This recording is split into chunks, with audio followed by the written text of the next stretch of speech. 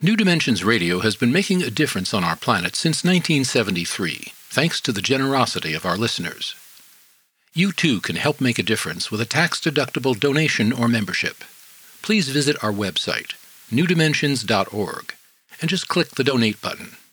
We at New Dimensions thank you for your support.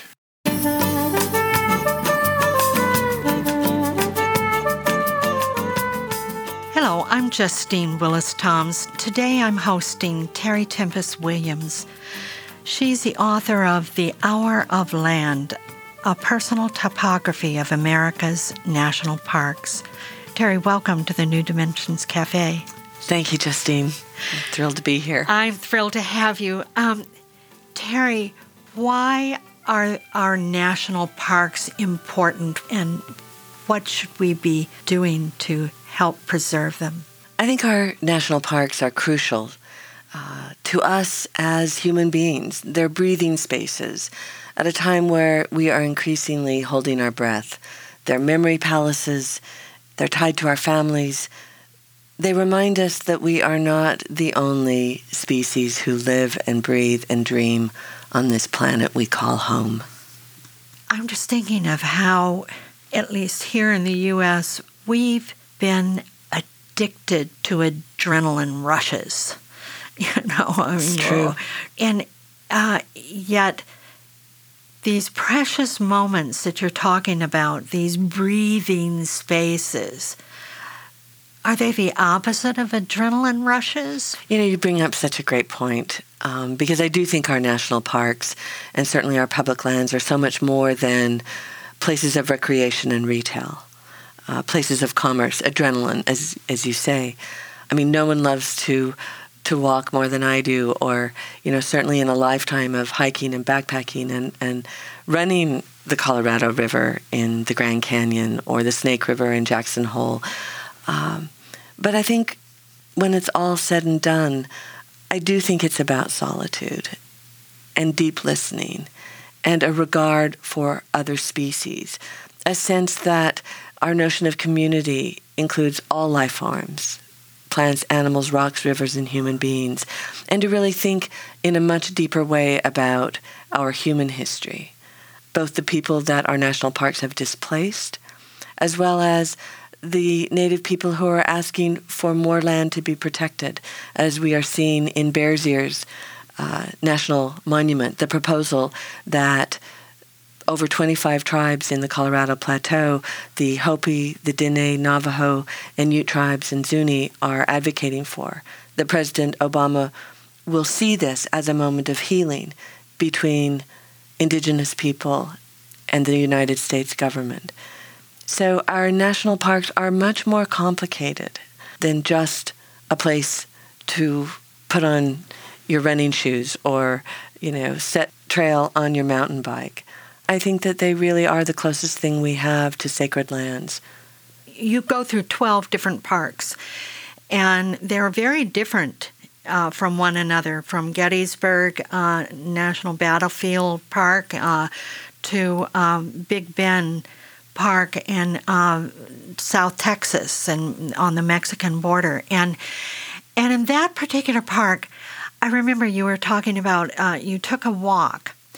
And coming back, and maybe Brooke, your husband, was with you, and coming back, you noticed these paw prints of a mountain lion, and you realized you had been watched. Yes. It's humbling, right? Again, it's that we share this planet with others. And I remember being able to smell that lion, and that the paw print was the size of my hand. And, it was not there going up, but it was certainly there coming back, and we had been followed. And I think, if I ever disappear, Justine, it'll be in Big Bend National Park. I just fell in love with it. And, the desert is not a void. It is my unknowing. It's this erosional landscape where change is life. And I think as human beings, we're so shocked by change. We want things to remain the same. The desert tells us there is no such thing, even tracks that appear. I remember living on the side of Duncan Peak in Hopland, California, which was actually sacred Indian land before the Spanish arrived. And I don't think that the Indians or the native peoples there actually lived on the mountain. It was sacred to them, and they wouldn't live there. It was a place for them to visit. I always felt strongly about that. But I remember walking out after some rain and taking a walk on the land, and I looked down and I thought, oh, I wonder what dog has been roaming around up here.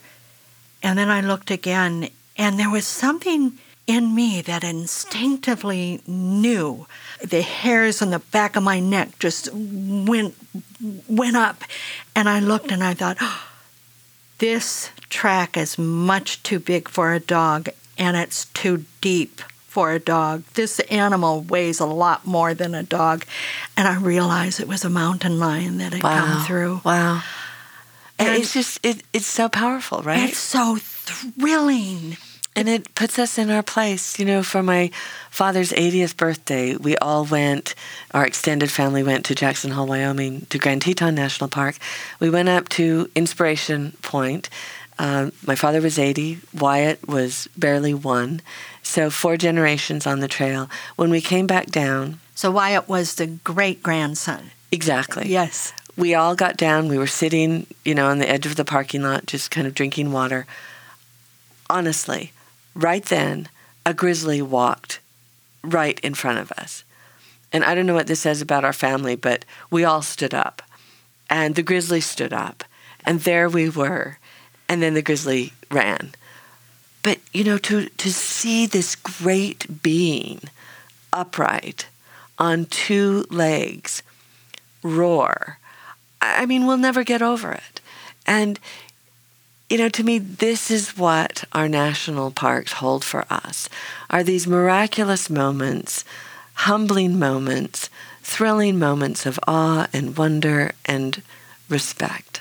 I've read, Terry, that when they reintroduced wolves into Yellowstone, that something has taken place in a very positive way with the rivers. Do you know what I'm talking about? Right. As John Muir said, you know, when you look at anything, right, you realize that everything, it's not a single thing, it's everything is connected to everything else in the universe. You know, when, I think it was in 1995, wolves were reintroduced, we went back up, and there was a very different sensibility of that landscape. The elk were more skitterish. The coyotes, I don't want to say they've been demoted, but they found their place on the periphery of where the wolf packs were. You didn't have the same kind of erosional breakdown of the river embankments. There was a scattering rather than this gathering of the ungulates that you saw, whether it was the bison or the elk. It suddenly became a wilder place. And then at night on those full moons, you would hear this deep-seated howl.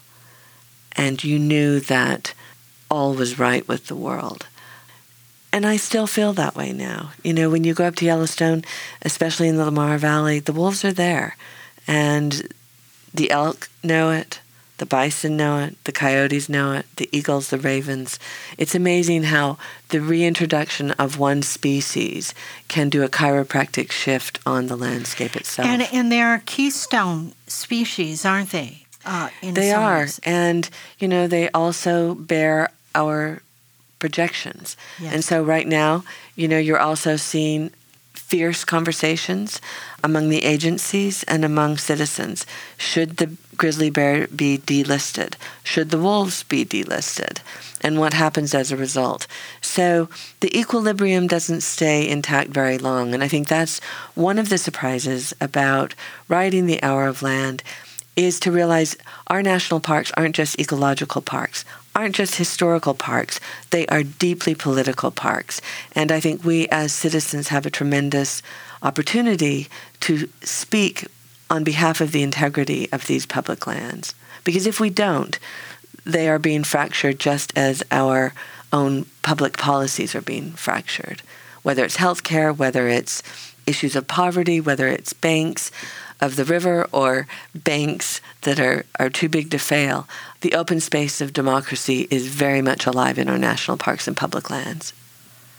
That's a very powerful statement. And I know that the mandate for public parks and national parks is very kind of schizophrenic, I think, in some ways. Well, certainly in a state like Utah, or what we saw at Muir National Wildlife Refuge in Oregon, we have a governor, Gary Herbert, and a congressman, Rob Bishop, who want to take the public out of public lands. They want our public lands, public commons, to be returned to the private sector, to be able to be sold. It is not real estate. It is real ground with real species, with real ecological concerns that I think we have to protect. I'm not saying that our public lands aren't multiple use lands, where we do have timber, where we do have mining, where we do have oil and gas development. But I think it all has to be weighed with a sense of balance, particularly at this time when we are now faced with climate change. We've never been here before. So then you have questions, do we want to have oil and gas development on our public lands? Do we want to pull fossil fuels out of the ground?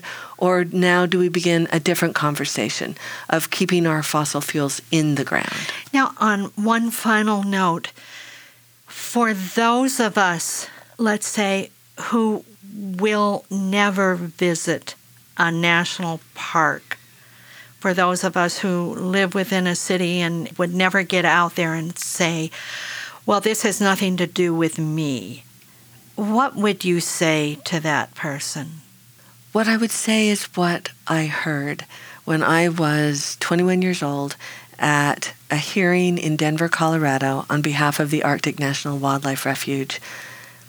A young man, a blind piano tuner, took a bus, went to the hearing, and said, Representative Cyberling, I will never see the Arctic, but just knowing it is there allows me to see inwardly what that landscape looks like. Please protect it.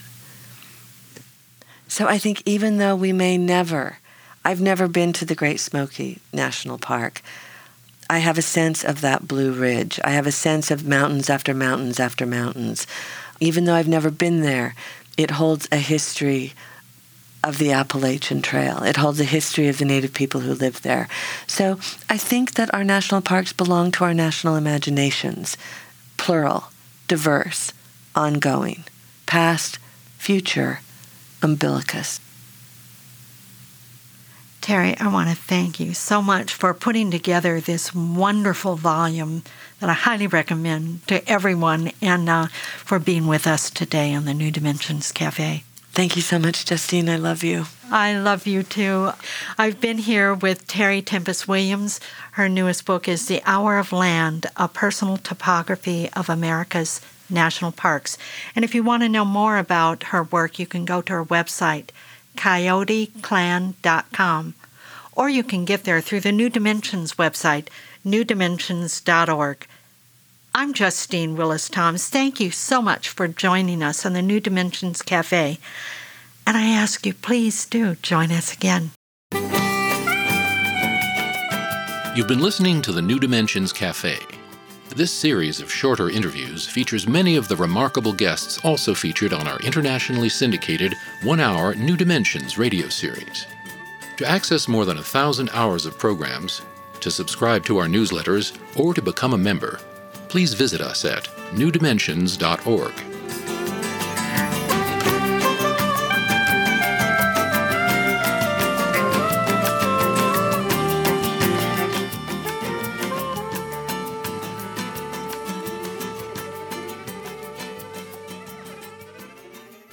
New Dimensions Radio has been making a difference on our planet since 1973, thanks to the generosity of our listeners.